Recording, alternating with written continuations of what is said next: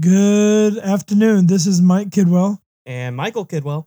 and this is the Pitch Towards Holiness podcast. A lot has happened since the last time that we were with you. One of those things is the book that this podcast is based on has become published and available on Amazon.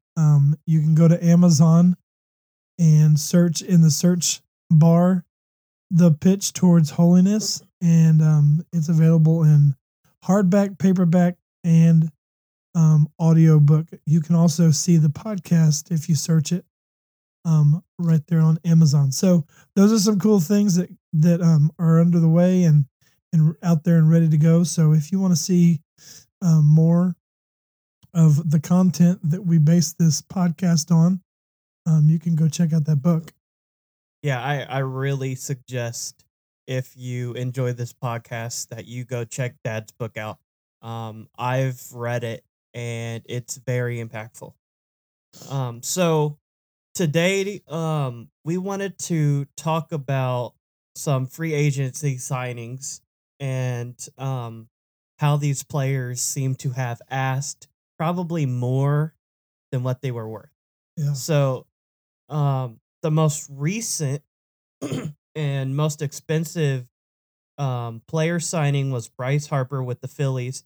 He signed for 13 years, which will be from 2019 to 2031. And that contract is worth $330 million. Wow. And then the second one is Corey Seager with the Rangers for 10 years. And that's $325 million. Oh. So all in all, I mean, even the next one is Garrett Cole with the Yankees for 9 years, and that's $324 million. I mean, the next one is still $300 million. I mean, it takes you till you get to number 5 on the list, which is Alex Rodriguez to the Yankees, where you finally get someone that's only at 275.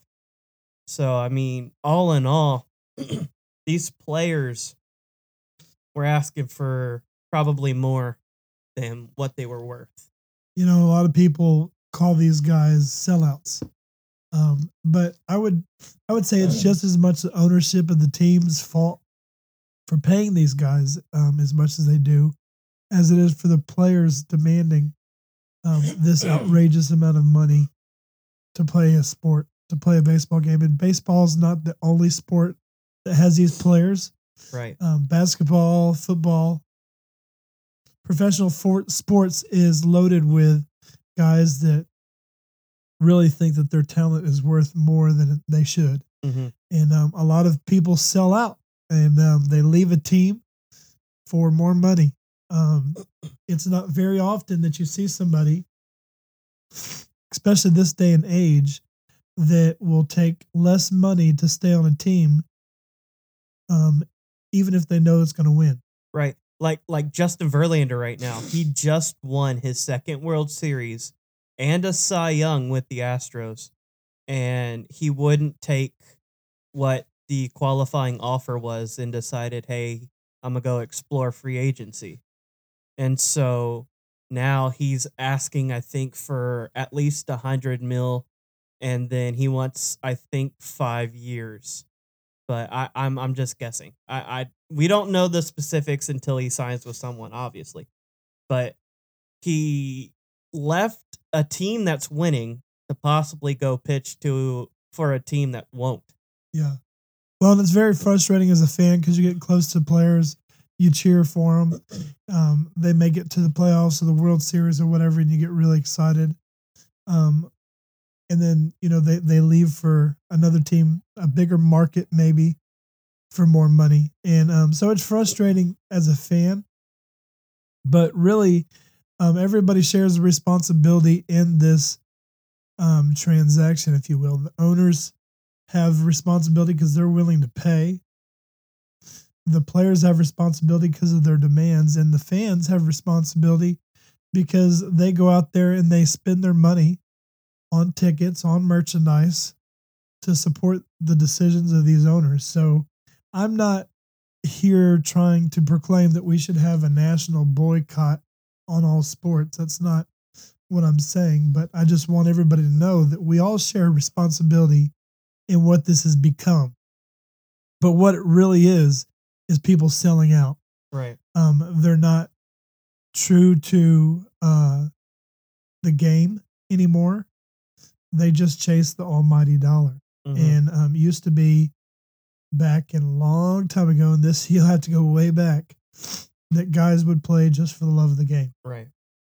And that's really what got me interested in baseball and in football was just the love of the game. I never even thought about the opportunity of ever trying to get or being able to get money to play a sport that I loved. I just enjoyed playing that much. Right. And come to think of like players around World War II and like World War One, like everybody was going to war, and so if you were one of the ones that didn't and you were able to play, you weren't asking for money because you were just able to play. Yeah. And so all your friends and family are at war, and so you're not saying, "Hey, let's go play this sport to make some money." It was, "No, I'm taking their place for the time being. I'm not going to ask for anything. I just want to play." Yeah. Well, and that's being sold out for the sport, sold out for a team. And you see that occasionally with athletes still today, but it's few and far between. Most people are sellouts. Right. They will play for a team and they'll give their all, but when it comes down to contract negotiations, they're going to chase the money. Right. Every time. Right. Like Aaron Judge right now is probably one of the better players in free agency, and he won't take a lower contract to stay with the Yankees, and everybody wants him to obviously stay with the Yankees, but he won't take less for some unknown reason because it's probably pride. It's got a lot to do with pride. I don't want to assume anything of what it is or what it isn't, but I know one thing: he's going to get paid, and someone's going to pay him. Yeah, and he'll probably be the next person that we deem a sellout because he's not really playing for the love of the game. He's looking for a payday, and everybody can make the argument. You know, these players got to maximize their opportunity while they're healthy because anybody could get injured and have a career-ending injury, and they have to have money for the future. I understand all that, but these guys get paid more per game than some people will make in their lifetime. right. So I don't think that we can make that argument really stick because the money is just flowing out there to these players. And so I just really wanted to talk about that for a minute, Michael, because I want to look at what it looks like in the body of Christ to be sold out or a sellout, because there's sold out people and there's people that sell out in every walk, in every facet of life. And so we want to talk about that. First, I really want to just apologize to everybody that's listening because my voice is struggling a little bit. I've been a little hoarse, and I got a little bit of a runny nose. Nothing substantial, but I'm just wanting to let you know if you hear me sniffling or if you're wondering why my voice is different, that's why. So, Michael, you know as well as I do that life can be very, very good. Right. Everything has its ups and downs. We can set aside the long lines at Walmart or the drive-through and ice cream shop closing earlier than we thought it would or something like that. But other than that, we have it pretty good as Americans on a daily basis. Right. You know, we get upset about things like high gas prices, which we should, but there's other places in the world that can't even get gas, don't even have cars. And so we are a very spoiled society as Americans, and we do have it pretty good. Wouldn't you say? Yeah, absolutely. Our lifespans are well into our 80s. We have jobs. The market out there for jobs is really good. We have a generation now that has never seen war, and we can still choose where we worship. We Right. have the right to choose that. So we have a lot of liberties. We have a lot of freedoms. We have a lot of good things going on in the United States, but still, there's a very disturbing problem in many churches as a whole. I'm not talking about an in particular church, but I'm talking about the church in general has a big problem, and the problem is we have sellouts. Just like in the Major League Baseball has sellouts, we have sellouts within the church. And it seems like every day there's fewer sold out Christians for the Lord. And on an increasing number, on a daily basis, it seems like there's more and more sellouts. Sellouts, if you want me to be in particular with it, sellouts are those that love Jesus. They probably own a Bible or two. They identify with a church. They probably go to church, but they don't show any fruit of a transformed life. Right. They look just like everybody else does. They claim to follow Christ and genuinely believe the gospel is factual and true, but their enthusiasm when it actually comes down to following Jesus ebbs and flows, and it's very wishy-washy. Mm-hmm. And the signs are very obvious for these sellouts. So, I mean, this might be something that where you're trying to identify, am I a sellout or am I sold out? And so you can identify this as it's those people that are willing to give their money to the church. They'll tithe a little bit, so long as it doesn't affect the standard of living. If it affects their budget, if they don't think they can afford to, then they won't tithe. Mm-hmm. So it's not a sacrificial thing. It's not a heart thing. It's just a check it off your list thing. Yeah. It's those people that are willing to attend their churches until some other activity comes up, like a baseball game or a football game or a nice day at the beach. Mm-hmm. They're willing to jump off ship for their dedication to the body of Christ for other things that are just temporary satisfaction. Right. So that's another indicator. There's another indicator that we can point to is they're willing to observe and even appreciate those that serve them in the body of Christ, but are far more satisfied watching than actually serving in ministry themselves. Yeah. They're willing to be on the sidelines cheerleading, Mm-hmm. but they don't want to step on the field. Yeah. Because it costs them something. Mm-hmm. The other one that I kind of put down on my notes is they hold their Bible in high regard, but read more emails and social media than they do the actual Bible verses. Mm. They really, if you ask them, hey, is the Bible true? They'll tell you yes. You'll say, is there power in the word? And they'll say yes. But if you ask them to quote their favorite scripture, they scratch their head. But they can tell you what everybody's tweeted, what everybody's posted on TikTok, Facebook, Snapchat, or Instagram. Yeah, what's trending? They know what's on their B-Reels. They've checked their emails. They know how many spam emails they've gotten, how many promotional emails they've gotten, how many real emails they've gotten, but they don't know the Word of God. And this is a problem that we have in the church as a whole. Mm-hmm. The sellouts also hope that their children grow up to be passionate about the Lord, but rarely challenge them to serve in the church. They rarely challenge them to live sacrificially or shun friendships of the world like James 4:4 says to. We all have weaknesses. Look, nobody's perfect. I'm not perfect.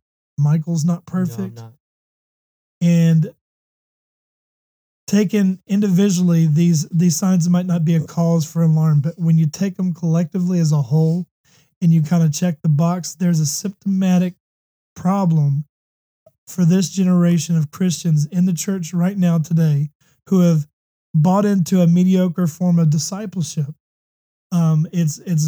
They're more about entertainment than cultivation and really digging into the Word of God and conforming to what the Word of God says. Comfort and effortlessness have replaced suffering and sacrifice. Loyalty to Christ has as his bride have been replaced with dedication to their vocation, dedication to vacation, Mm-hmm. and dedication to vacillation on everything in this world. They just, everything that they're dedicated to has nothing to do with Jesus anymore. Mm. Our Lord taught us in Matthew 16:24, if anyone would come after me, let him deny himself and take up his cross and follow me. That means, Michael, that you lay down your whole life. Right. Not some of it, not pieces of it, but your whole life. You don't lay down, you know what, you can have my mornings, but my afternoons, evenings, and into the deep hours of the night are mine to do what I have to do what I want to do. Mm-hmm. That's not picking up your cross. Right. Jesus wants us to pick up our cross and follow him. We cannot be true disciples unless we do that. And that's in Matthew 16:24. By this statement that we hear from Jesus, we learn that the way of the Christian is one of suffering. It's one of sacrifice and surrender to the will of the Father. This doesn't mean that we have to suffer every moment of every day. That's not what the Bible's talking about. But what it is talking about is if we enjoy a form of Christianity where suffering, sacrifice, and surrender are rare or non-existent at all, then we're practicing some form of Christianity that doesn't involve Jesus. Right. And if you're practicing some form of Christianity that doesn't involve Jesus, then what's the point? Because Christ is the center of Christianity. True. And a Christian is a follower of Christ. And so if what you're doing, if what you're practicing doesn't have Jesus in the center, then you're not about the things of God. You're probably more about the things of yourself. Mm-hmm. So we look at this, Michael, and we can ask ourselves, who's responsible? Right. How to get where we're at now? And the answer is not just one person. Just like these Major League Baseball players, it's the fans' fault, it's the owner's fault, it's the players' fault that they get these salaries that cause them to be sellouts. Mm-hmm. In the church is the same way. We could blame church leadership. We could blame parents. We could blame deacons and church disciple makers. But really, as a whole, at the body of Christ, we all have to own where we're at and identify the problem, and then walk forward with it. Yeah. Jesus addresses us in His Word in Joshua 24:15. He says, choose you this day who you will serve. He also says in Matthew, if anyone would come after me, that means individually we must choose to heed his call instead of selling out to temporary things of this world without consideration for what others are or are not doing. We have to choose to come after him and to choose him this day who will serve. Mm-hmm. Each day we wake up with a choice. Right. And it's either a choice to follow the things of God and be disciples for Jesus, or follow this world and be the disciples of the devil. And that's really the only two choices. It's no gray area, no middle area. It's choose you this day who you will serve. If someone desires to live a sold out life, that's the other side of the coin. And really what Jesus wants us to do, then they must form a habit of asking themselves probing questions like, and that's one thing, Michael, we don't like to do as a body of Christ is ask questions that hurt and that are hard. Right.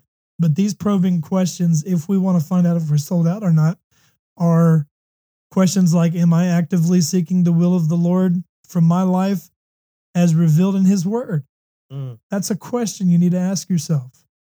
Only you can answer that. Am I actively seeking the will of the Lord for my life as revealed in His Word?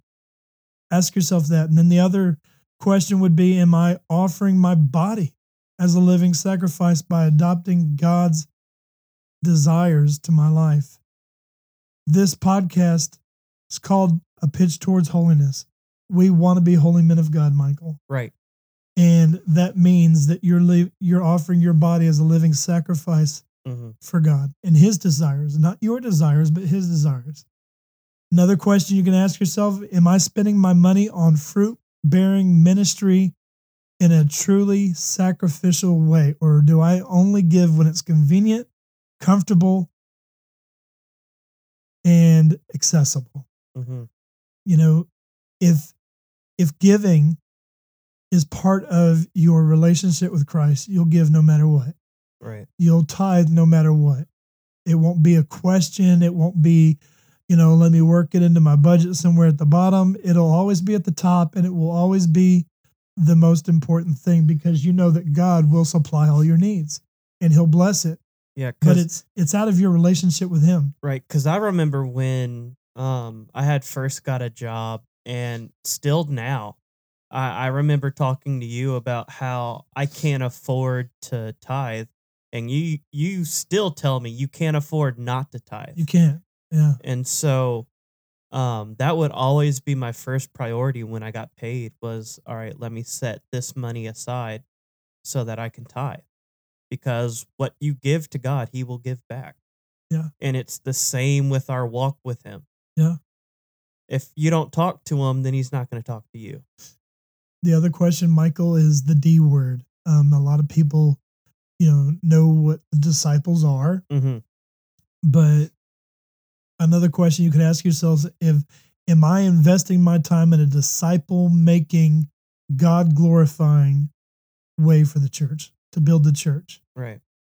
Are you making a sacrifice with your time with somebody, to invest with somebody, to build them up within the church? And if the answer is no, then, that's a sign that you're not sold out. And another question, and I got two more. The second to last one is, am I leading my family and loved ones towards Jesus? Is the things that I say, things that I do, the things that I spend my time on, are they glorifying God? Or am I talking about Jesus but not living it out in front of my family?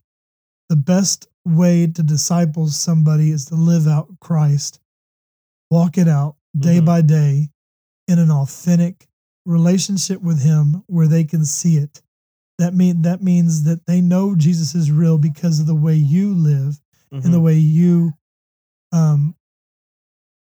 sacrifice your life for God's glory. Right. And then the last question is, am I seeing holiness in my decisions and lifestyle choices? Do I see the fruit of holiness in the decisions that I make, in the lifestyle choices that I make? A lot of people don't look at, well, I'm going to go out with this girl, I'm going to go out with that girl, or marry this guy or whatever, and they don't think of that as a choice that God has a part in. And that's a problem in the church today. Relationships should always be God-centered. Right. And when God's not in the middle, then He's not in it at all. And when God's not in it at all, then we still want Him to bless it. How's that going to work? How's that going to work when we ask God to bless something He's not even a part of? Right. And then we want to have these relationships that aren't, they don't even glorify God. We want to sleep around with our girlfriends or whatever, and we want to do things that are contrary to the Word of God, and then we ask Him to bless it, and He's not going to do it. He's not going to wink at our evil anymore. So